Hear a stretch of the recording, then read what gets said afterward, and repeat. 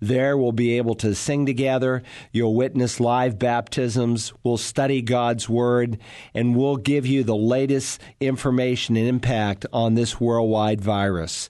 Please join our congregation as we pray for the Lord's mercy and a quick resolution to this unprecedented situation.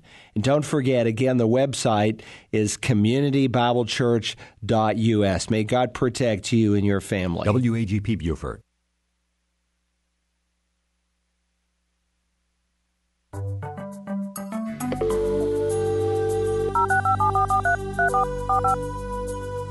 This is the Bible Line, a live radio call-in program with Dr. Carl Broggi. Dr. Broggi is the senior pastor of Community Bible Church of Beaufort, South Carolina. And for the next hour, he's available to answer your questions, providing biblical insight and wisdom for everyday Christian living. Our phone lines are open, and if you have a question, you may call 525-1859 locally, or outside the immediate area, call toll-free 877-924-7980. Now let's join Dr. Carl Broggi. Study and show yourself approved of God as a workman who does not need to be ashamed, rightly dividing the word of truth. We welcome you this hour to the Bible Line. What a day this is in our nation as people are struggling with how to deal with this virus and all that goes with it. But if you are a first-time listener and you have questions that you'd like to ask, whether it's about the crisis we're in or about what you're studying in a passage of Scripture, what we typically do in this hour is people email in their questions or they call us live. And the live number, again, is 843-525-1859. And if you do call in directly here into the studio, you can either go on the air or if you're more comfortable, you can simply dictate your question. You can also email us here directly at TBL, that stands for the Bible Line, TBL at WAGP.net. Well, Rick, let me just say to our listeners, if you do not have a church home and you would like to live stream our services, you can do so on Sunday morning at either 9:15 or 11 o'clock, 9:15 or 11. And we can be heard through, what are all the avenues, Rick, that we're using right now? Well, we're available on Facebook. You simply go to your Facebook account, type in CBCBFT in the search category, and that'll bring the Community Bible Church webpage or our Facebook page. On our website, it's communitybiblechurch.us, and you can /live. You can put /live after that to get to our exact live presence there. And, of course, we're also available on Roku and Apple TVs. You just, if you haven't yet downloaded the Community Bible Church app, you just go to your Roku or Apple device and go to the respective stores and do a search for Community Bible Church US, and you'll find us there. All right, Rick, I think we've had several questions come in, so let's go ahead and we'll jump in with both feet and we'll get started. And again, if you want to call us direct, the phone number is 843-525-1859. Our first caller would like to know the following. Suppose there is a pastor who is living right and is a good man, but he just can't preach, therefore is not winning people to Christ. Should he be encouraged to step aside? Well, I suppose a lot depends on the situation and the community that he's in. Let me just say parenthetically that ideally, if someone serves in the office of pastor-teacher, that they have a speaking gift, and there are several. There's the gift of pastor-teacher. There's the gift of pastor. Those are two distinct gifts. There's the gift of exhortation, and so there's a number of speaking gifts that God gives in the New Testament. There's the gift of prophecy, not in a predictive sense, but in a forth-telling sense. So there are various speaking gifts that someone might fill the pulpit with. But unfortunately, sometimes there are pastors who serve in the ministry, but they're really not gifted and called by God to serve in the office of pastor. Sometimes they just assume because there's a passion to serve God maybe in a full-time capacity that they should serve as a pastor of a local assembly. But that's not always the best thing for either them or for the congregation. And so one of the things that ideally someone would want to do is discover what their spiritual gift is, and then to match a ministry that best suits that. And by the way, if you're listening and you're unaware, I have a spiritual gifts test that I've written, 128 questions. I did my doctoral dissertation. It was entitled The Discovery and Implementation of Spiritual Gifts in the Local Church. And so I created an inventory where you answer these questions, and it will score you on the computer at searchthescriptures.org, and it might give you a flavor of what your spiritual gift is. It's not a definitive test, but it is certainly a good starting place for many. The challenge is that sometimes people will take that test, and they'll say, I didn't really score high in anything, and what that usually indicates is that they're a young Christian, or maybe a Christian who's been a believer for a long period of time, but they've never grown. When you hold a newborn baby in your arms, you don't know if this person is going to be artistic, if they're going to be able to sing, if they're going to be athletic, until they grow and develop. But within their little body that God created, He wove them together with particular natural talents that He gave them through their parents at physical birth. Well, likewise, when you have a spiritual birth, on the moment, the day you're converted, you're given a spiritual gift. But unfortunately, a lot of Christians stay baby Christians, and so their spiritual gift never really manifests itself. And that's why it's important that we're growing Christians. If Dr. Billy Graham was right, he said 90 to 95% of the true believers in America have never grown up. They've stayed baby Christians. And unfortunately, sometimes because they're not being fed, and sometimes they're not being fed because the guy behind the pulpit shouldn't be there. And he's not gifted to teach the Word of God. Now, again, I say circumstances in that there are places in the nation where there are no available pastors. And you have at least one man who cares enough who says, well, nobody else wants to do it, so I'll do it. And at least there's a place for people to come together, and God can sometimes bless. He blesses His Word because it's alive. And so if the man knows enough to at least get people into the text of the Bible, that's a huge, huge blessing. But he also has to have, though, a degree of spiritual maturity.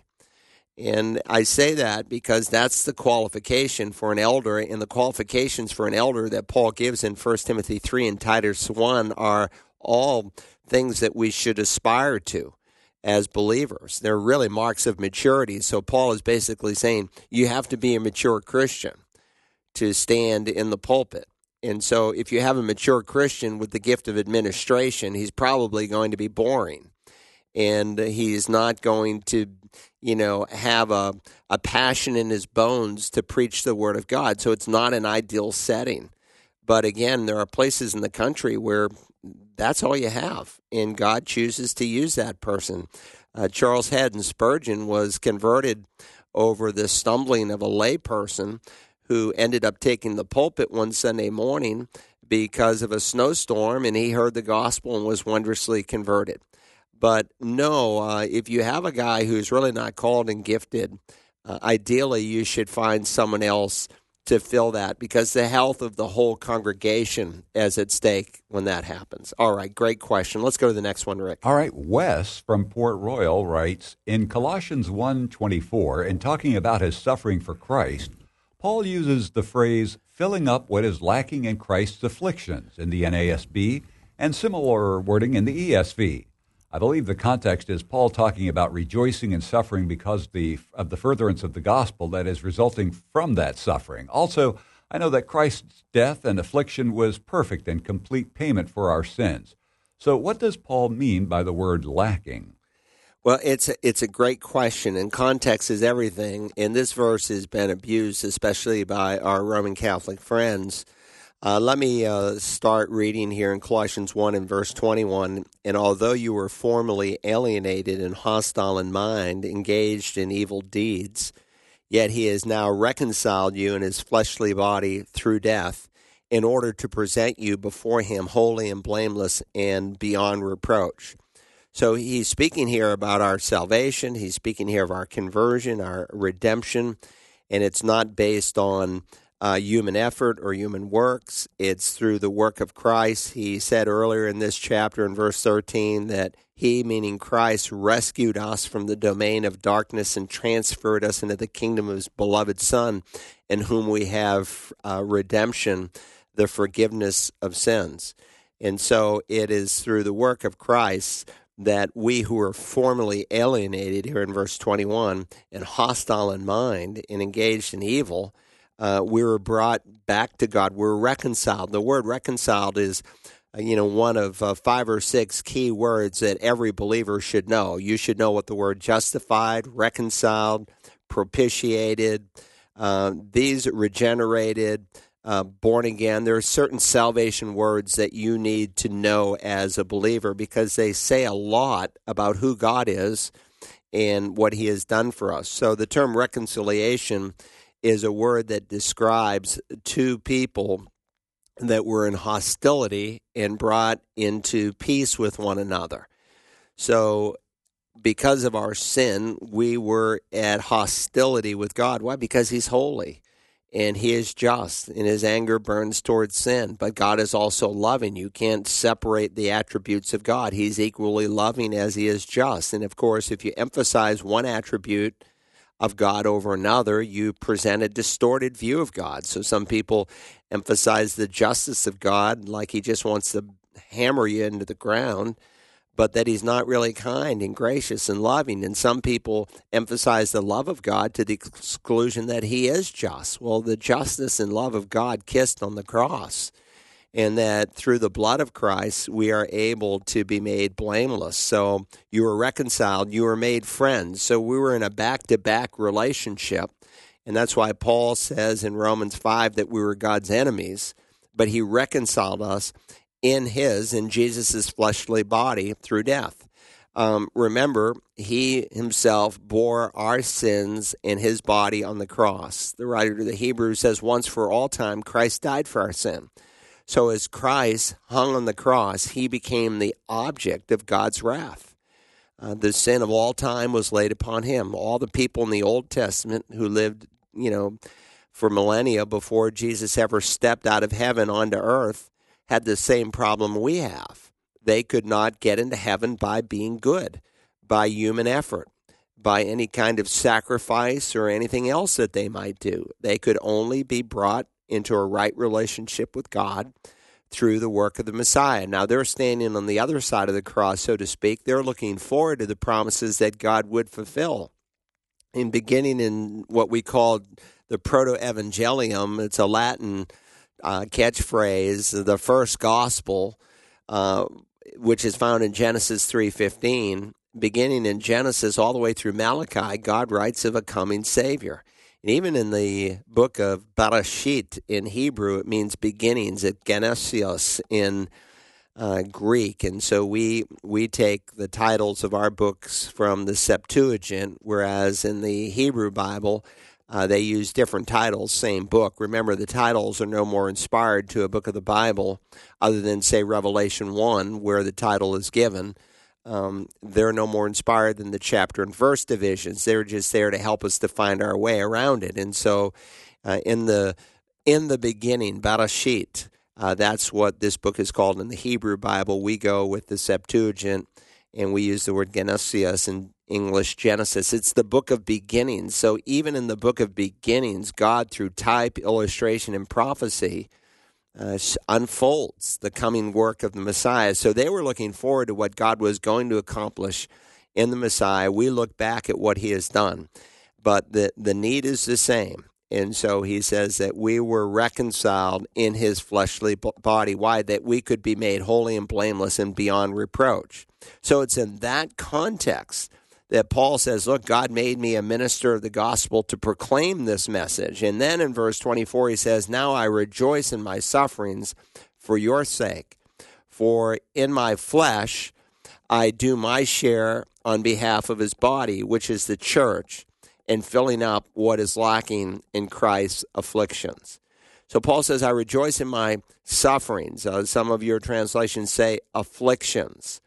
Now remember, Colossians is written from a Roman jail. It's written around 60, 61 A.D. We know from the book of Philemon that Epaphras came to the Apostle Paul when he's there in Rome to serve him during his time of imprisonment.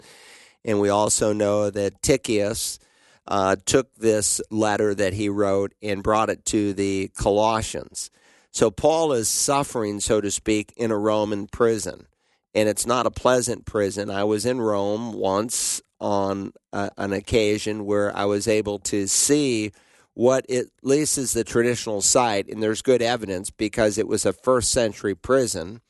That's a well-affirmed fact, and it appears to be the very one the Apostle Paul would be in, and they were not pleasant places by any example. So whether it was the literal prison or just a first-century example, he's suffering. It's not like an American prison where it's air-conditioned and you have color TV and all the little comforts of home. But the word here for sufferings or afflictions is the Greek word thalipos, and it's the word that is often translated tribulations. It's never, ever used in reference to the sufferings of Christ on the cross, but it is used in reference to the tribulations or the sufferings or the afflictions that Christ experienced during his earthly ministry, and it's also used of the tribulations that Christ promised his believers would know. In the world you shall have thalipsis, tribulations, but be of good cheer, I have overcome the world. So there are tribulations, and technically, while all tribulations are trials, not all trials are tribulations. And so there is actually a distinction in the New Testament between a trial and a tribulation.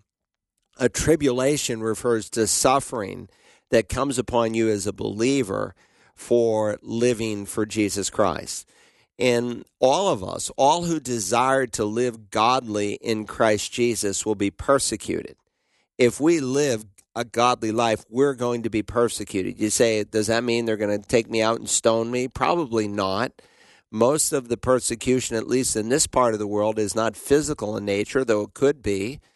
But most of the tribulation that comes upon the believer in this country are things that people say about you. Beware if all men speak well of you, for so they spoke of the false prophets who went before you, Jesus said, as recorded in Luke.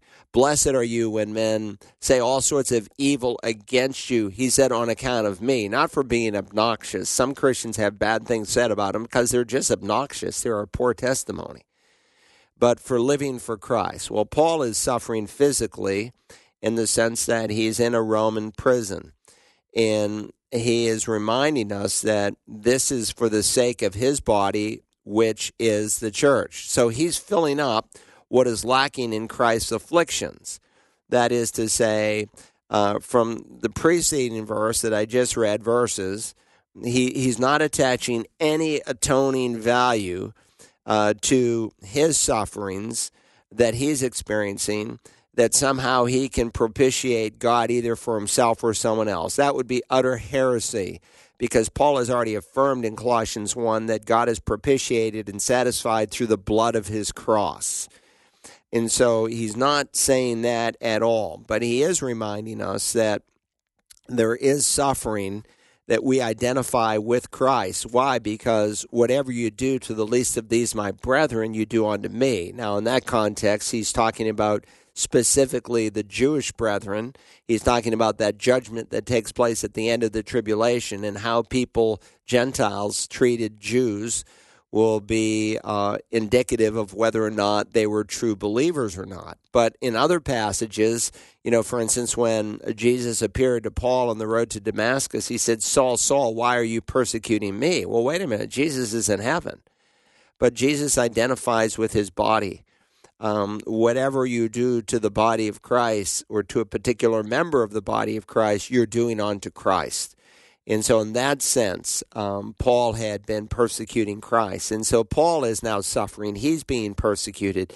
He's experiencing thalipsis, tribulations, as it's often the same Greek word translated. Now, our Roman Catholic friends use this to say that we can, through our own suffering, somehow make up for our sin. And then you have even these ascetics and mystics who say they, experience special sufferings on behalf of the Roman church. You had this guy some years ago, I don't think he's alive anymore, and he used to say he'd bleed from his hands, and this guy in the Philippines, and there's all kinds of wacko doctrine in the Philippines, especially with Roman Catholics.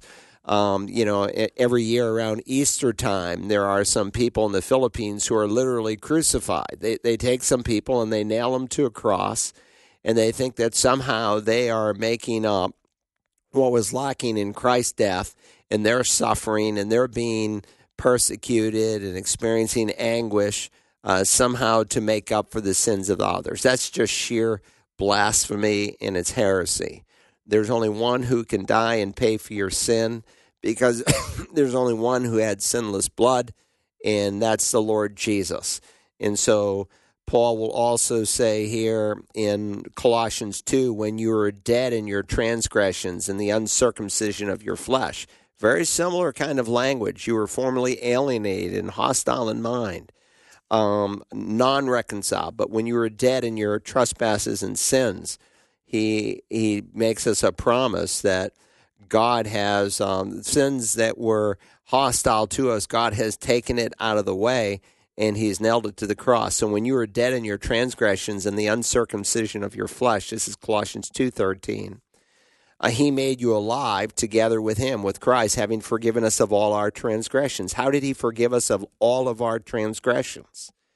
He said, having canceled out the certificate of debt consisting of decrees against us, which was hostile to us, and he has taken it out of the way, having nailed it to the cross. Now, this is a beautiful word picture that totally dismantles the argument that somehow Paul's sufferings or anyone else's suffering can deal with either their own sin or someone else's. And again, he's talking about suffering for the church, for the body of Christ. But he's not saying in a way that our sin is forgiving. That would utterly contradict what he said earlier in chapter 1 and what he says here in chapter 2. A certificate of debt was a document, an instrument, a piece of parchment that was nailed to the outside of a Roman debtor's prison. And on it was the crime that the prisoner had committed. And then at the bottom of the certificate of debt, one has actually been found. It's in the Rockefeller Museum outside of the Old City there in Jerusalem, was what was necessary for that debt to be paid. And once the debt was paid, once the law was satisfied, the certificate of debt would be removed, and they would write on the certificate of debt and then stamp it with a Roman seal, the same thing that Jesus shouted from the cross, telestai. It's a Greek word that means, we translated it as finished. To telestai means paid in full. Also in the Rockefeller Museum, there in the city of Jerusalem in 1961, they dug up a first-century tax office, and they found these ancient pieces of parchment that came from a Roman tax collector's office, and on it was lists of names, and next to each name, when their tax was paid, they wrote the same word that we take 3 in English to translate, and it meant paid in full.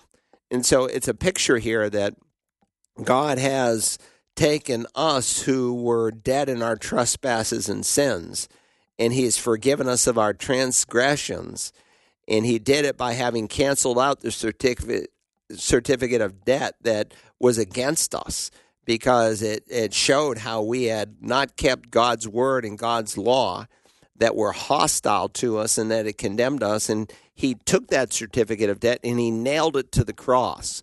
In other words, with Christ's own precious death, with his own sinless blood, he made a full payment on our behalf. So any interpretation of Colossians 1:24, and usually the key group that mistranslates it are Roman Catholics, because they, of course, do not believe in the sufficiency of Christ's death, burial, and resurrection. That's not to say that there are not Roman Catholics who do believe in the sufficiency, but on paper, the Roman Catholic Church denies the sufficiency of the death, burial, and resurrection of Christ to atone and pay and propitiate the wrath of God, to satisfy God's anger against us. They deny that, and that's what the Council of Trent was about. which was reaffirmed in Vatican I, Vatican II, and then the Cardinal of Colleges in 2010 affirmed it again, that this is a standing document. And if you've read the document, there are over 100 anathemas.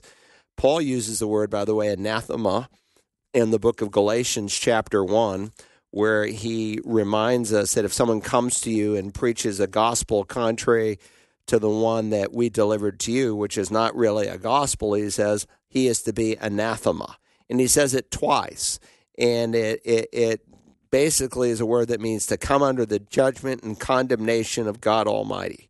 Really a strong statement, but because God loves people so much and doesn't want any to perish, but for all to come to repentance, he gives that strong word because he doesn't want people to hear the wrong message. They need to hear the saving message of God. Well, over 100 anathemas are found in the document, the various canons from the Council of Trent, basically against Bible-believing Christians. And so one of the anathemas, I can't quote it from heart, but it basically says, if you say that justification is on the basis of faith in Christ alone, and that good works do not in some way attribute to that justification before God, you are to be anathema. You are to be condemned. You are to be damned to hell. That's a direct affront to what Scripture says, and that's why you have Roman Catholics translating Colossians 1:24 out of the context of the book of Colossians. But again, if you're the only one who can translate or interpret the Bible, because it's not something that we as regular folks can understand. It's called the Magisterium of the Church. And the Magisterium of the Church says that they hold the official interpretation of Scripture. And that's, so if they come up with something that you don't agree with, that's your tough luck because they're right. They're authoritative. Now, that's not to say that, Christians have misinterpreted the Bible. Many times we do because we're not looking at it in the immediate context or the broader context of the whole of Scripture. But the Scripture does affirm that folks can understand the Bible, that we are to read it and to study it. That's why we never had Bibles growing up as Roman Catholics, because it didn't really matter what we read in the Bible. What mattered is what the church said about the Bible. And then someone came out with the Living Bible, and the man who translated that put it in a very free-flowing language, and Catholics started finding it. And so they started reading the Bible, and some actually were converted and left the Roman Church because of that. But with that said, they still affirm that no interpretation, no prophecy of Scripture is a matter of one's own interpretation. And they take that verse out of its context that Peter penned to say that you can't interpret the Bible for yourself. And so one of the emphasis of the Protestant Reformation was the ability to understand Scripture, that we can read and understand Scripture. And so Paul is going to exhort us even here in Colossians to let the Word of God richly dwell within us, Colossians 3:16. All right, good question. Let's go to the next. All right, a listener says they heard you in a message you gave on 1 Peter 3:19 say that Jesus died and went on a preaching mission to the angels. This listener is having a hard time understanding this conclusion simply from the verse. Could you please explain the basis for this conclusion and point him to a specific sermon on this? Yeah, so if you go to searchthescriptures.org and you go under tools, I think it's browsing, and you can do by Scripture, and you click on by Scripture, and you'll see all the different books, and you can go to this particular passage of Scripture that will help you to understand all that it means. It says here in 1 Peter 3 and verse 18, and by the way, I also preached this sermon backwards from my series on Genesis 6. I also preached it in a series I did once on the book of Jude. I think I preached a number of messages just on that short little book of Jude. And 20-some messages. And so the 2 Peter, chapter 2, the book of Jude. Those are parallel chapters along with this chapter in Genesis 6, really serve as divine commentary when you put them all together.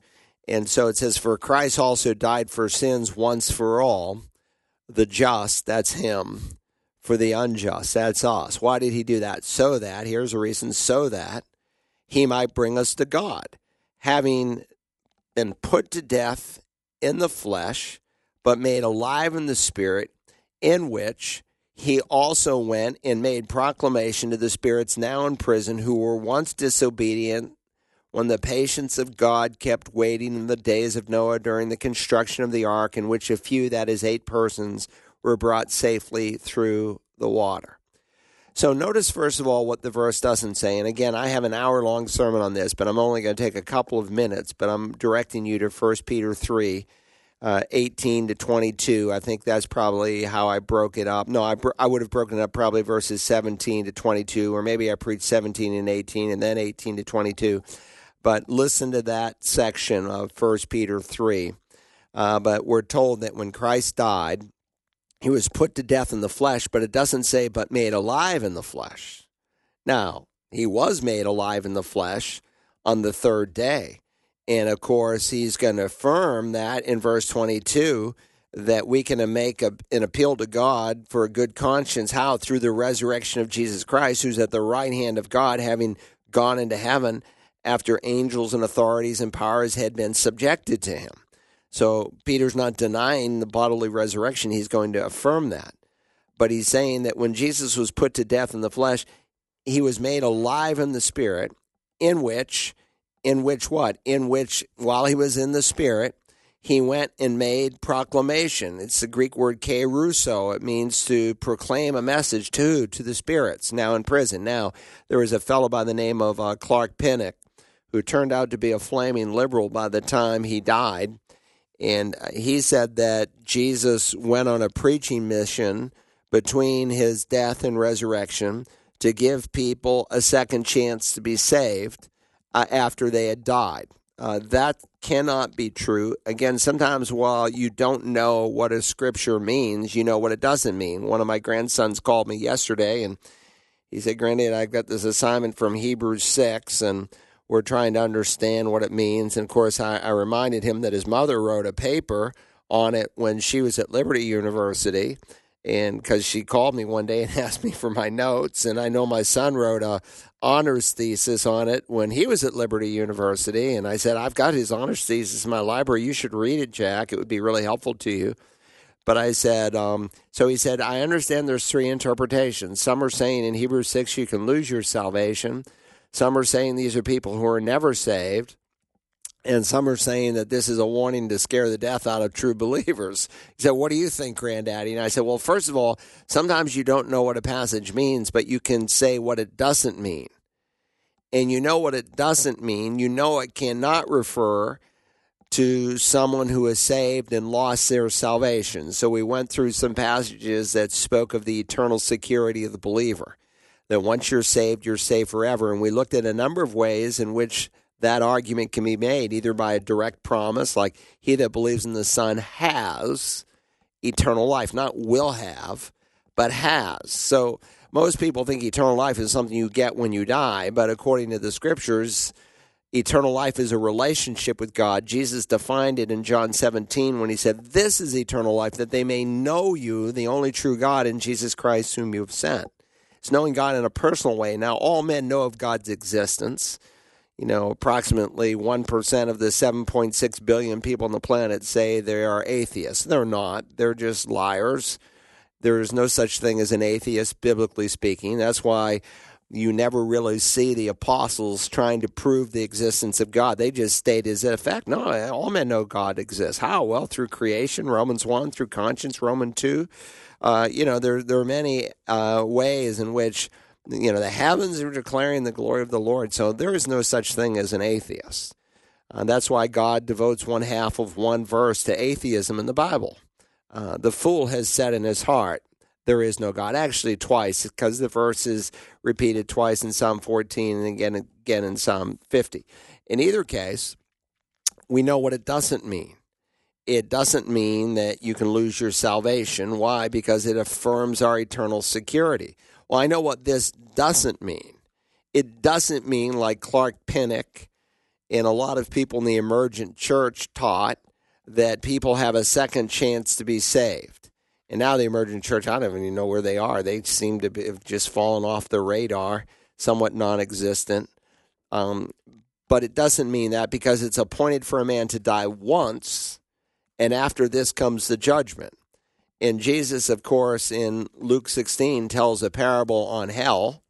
And when he tells that parable on hell, he uses an illustration of a rich man who dies. And some, I should say, parenthetically, would say that this is not a parable, that this is an actual case.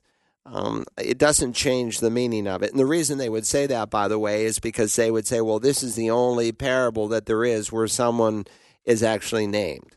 Well, again, it changes nothing in terms of the interpretation and application. But this rich man dies and he goes to hell, not because he's rich, but because he's an unbeliever. And the poor man, and of course he's telling this against the Pharisees, who were lovers of money. In verse 14 of the same chapter, they were rich men, and they loved money. And in either case, and by the way, being rich doesn't make you an unbeliever. Many of God's choicest servants are rich people that are found in Scripture, like Abraham or David and Solomon and other people like them. Joseph of Arimathea, who was prophesied to be involved in the burial of Christ. A rich man will be in his death, and he was a rich believer. With that said, he's in hell because he's an unbeliever, and Jesus makes it very, very clear that besides all this, he says in 16:26, between us and you there's a great chasm fixed, so that those who wish to come over here from you may not be able to, and none may cross over from there to us. So it's a fixed spot. When a man dies and goes to hell, he'll never get out of hell. When a man has been in hell 100 billion years, he won't have 10 seconds less to spend there. It's forever. Now, God doesn't want people to go to hell, and if someone goes to hell, it's their own fault because they didn't respond to the revelation God gave. God gives revelation first in creation and conscience, and some would argue his compassion or care that he shows to all men. He causes the rain to fall on the just and the unjust. That's a handiwork of God. That's God's care for people. God takes, the Bible says twice over in the book of Ezekiel, no pleasure in the death of the wicked.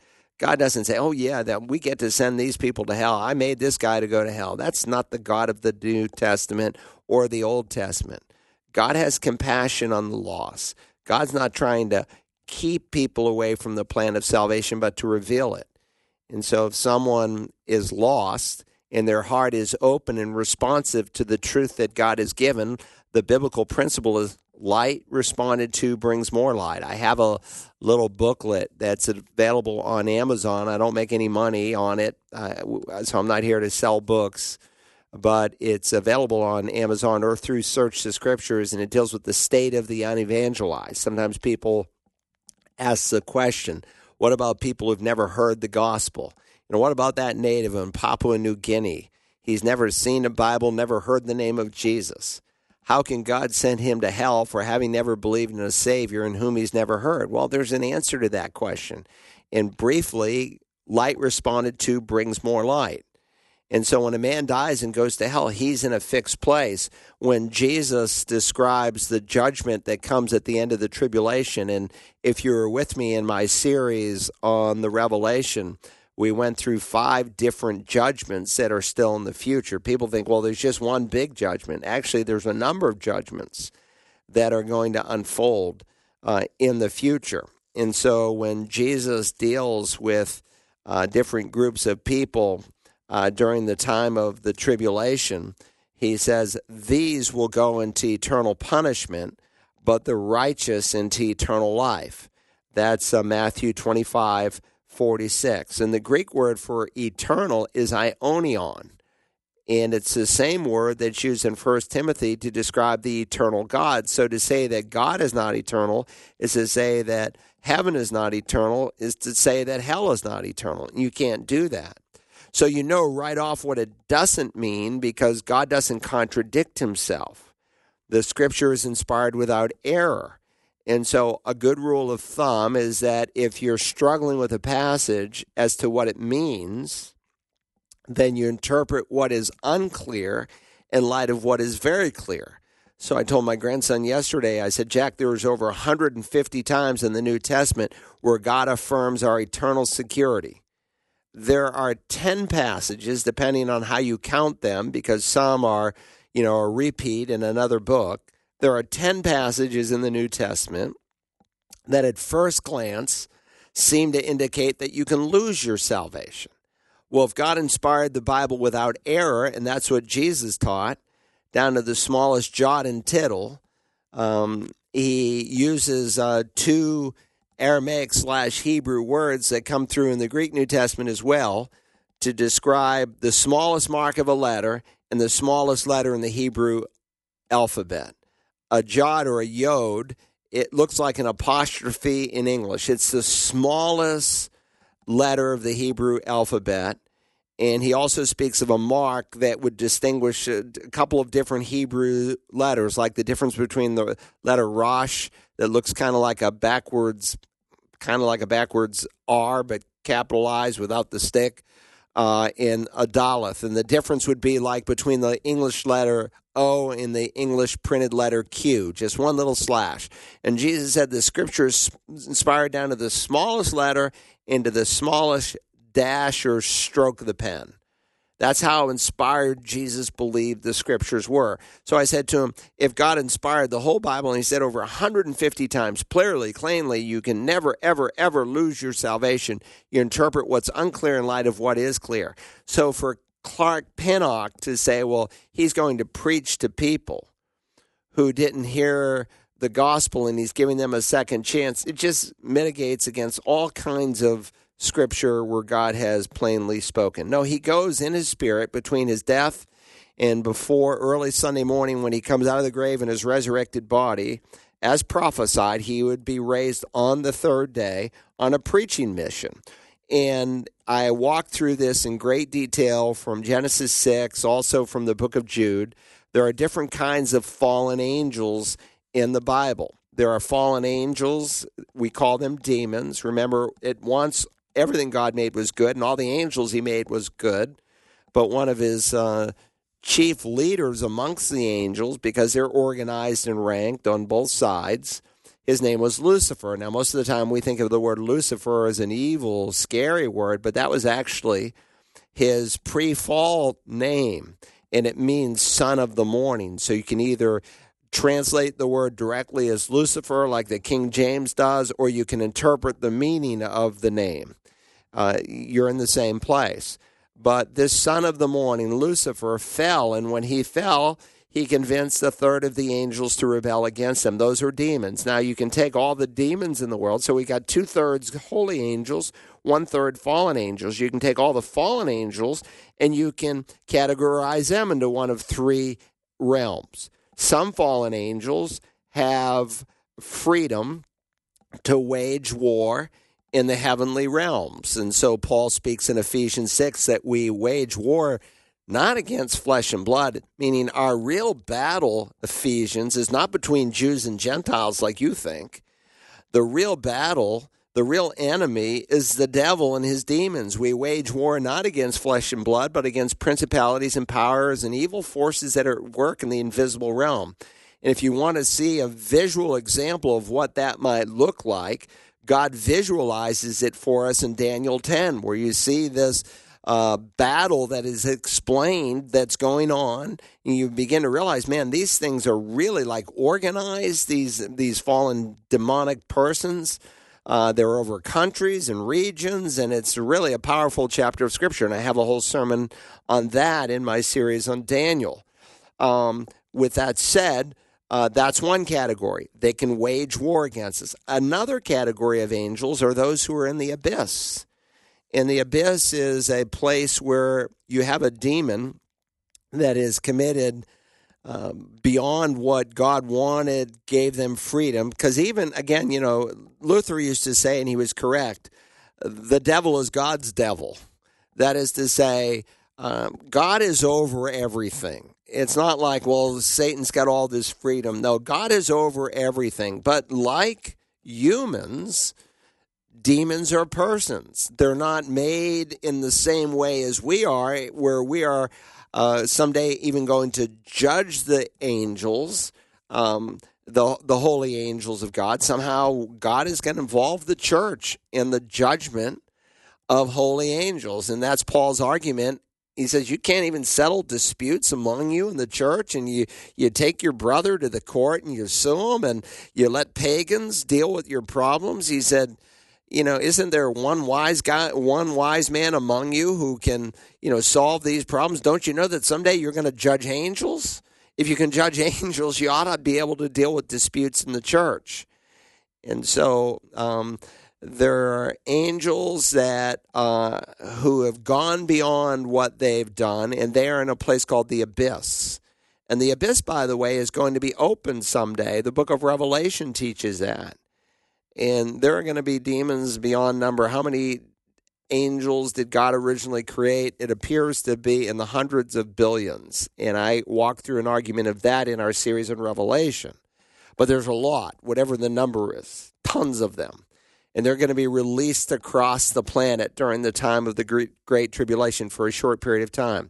But when an angel is in the abyss, they have no freedom to wage war. So if you remember when they went to Gennesaret, to Kursi, if you go to Israel today, and I've been there with some of you who are listening to me, and it's a Class A geographical location. You can actually see the tombs, and there's only one place in the whole Sea of Galilee where a herd of 2,000 swine could have ran directly down the hill into the sea. There's only one place. Now, there's a road that's cut at the bottom, but there's only one place in the whole Sea of Galilee where that could have taken place. So that's a Class A geographical spot.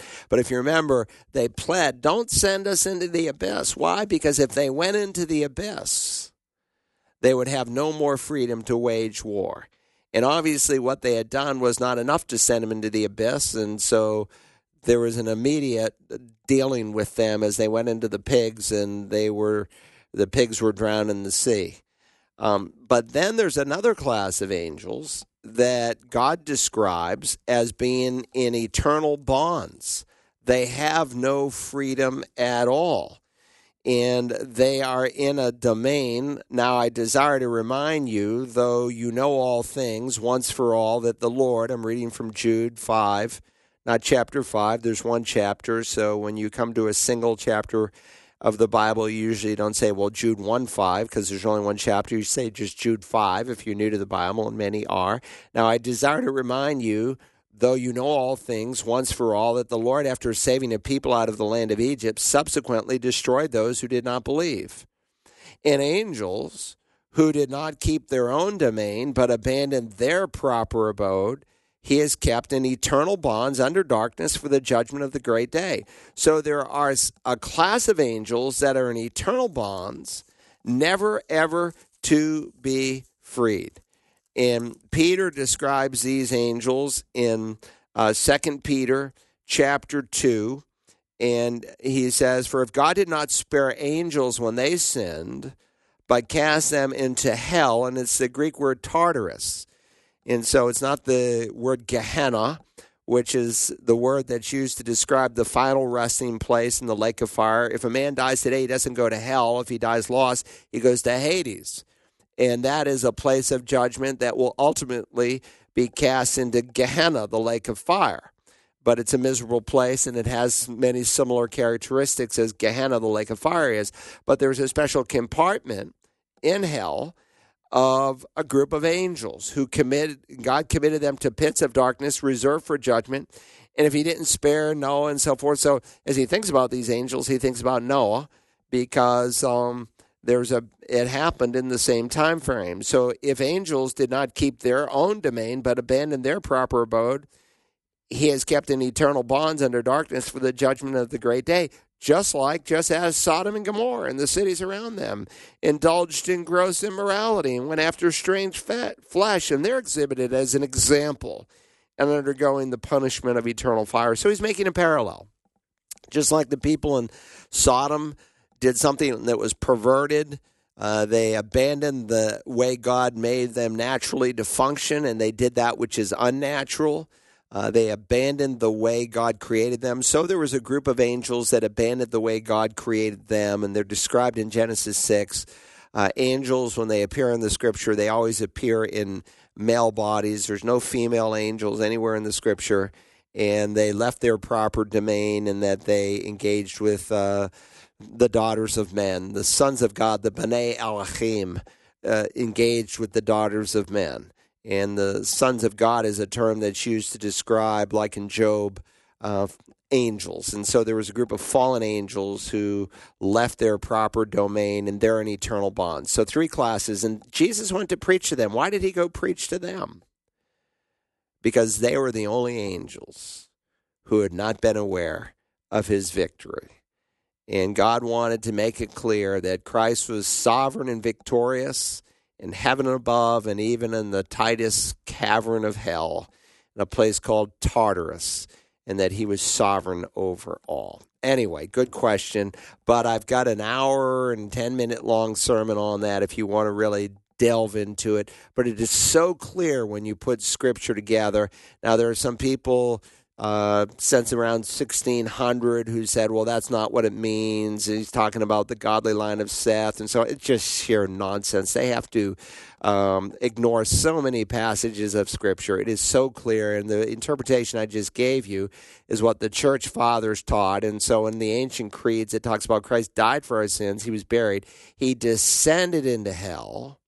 And then on the third day, he was raised from the dead. What are they talking about? They're talking about his descent into hell, not to pay for sins, as Roman Catholics falsely taught, because Roman Catholics falsely taught that. No, on the cross he shouted, "It is finished, it's paid in full." He didn't have to descend into hell to pay for sin. So in some churches, they take that phrase out of the Nicene or Apostles' Creed, and there's about 4 or 5 versions of the Apostles' Creed. They're basically all read the same. But they've taken that phrase out because they don't want to identify themselves with the wrong teaching of Roman Catholics.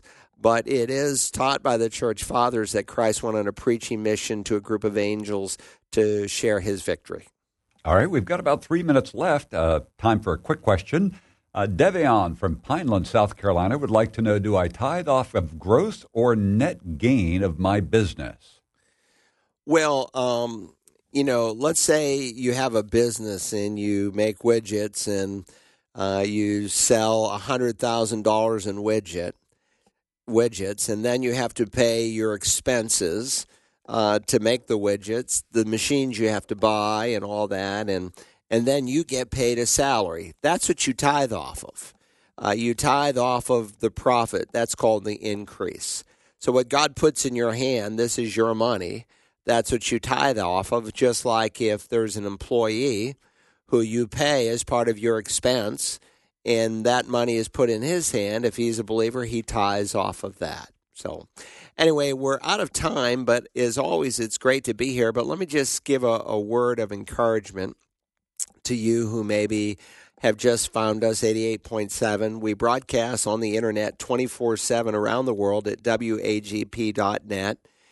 And we also broadcast our services. Our live streaming is not something new. We've been doing it for many years now at Community Bible Church, but it might be new to some of you listening, and you don't have a place to go on Sunday. I will be at the Community Bible Church pulpit this Sunday. In fact, the topic will be, I'll be dealing with how to overcome fear and anxiety, and how we as Christians, we of all people, should be joyous during this time. We need to be displaying a different spirit, not just to the unbelievers, but also to our children, that we believe that God is in control. I mean, what's the worst thing that could happen to you from a virus? Well, the worst thing that could happen is you could die. But for the Christian, the worst thing that can happen to you is the best thing that happens to you, because to be absent from the body is to be present with the Lord. But if you don't have a place to visit, go to communitybiblechurch.us. You can click on the Watch Now, or you can type in communitybiblechurch.us/live. Either one will bring you directly to the broadcast. As Rick mentioned earlier, we're on Apple and Roku. You can also live stream us through Facebook. Most people do through the website. And there'll be some things that we'll keep doing. We'll be baptizing new believers this Sunday in chlorinated water, so they have nothing to fear. And there'll be live music and live preaching, and I hope you'll be there live as well. Invite your friends. Many are open during these days like never before. God bless you as you walk with Jesus Christ.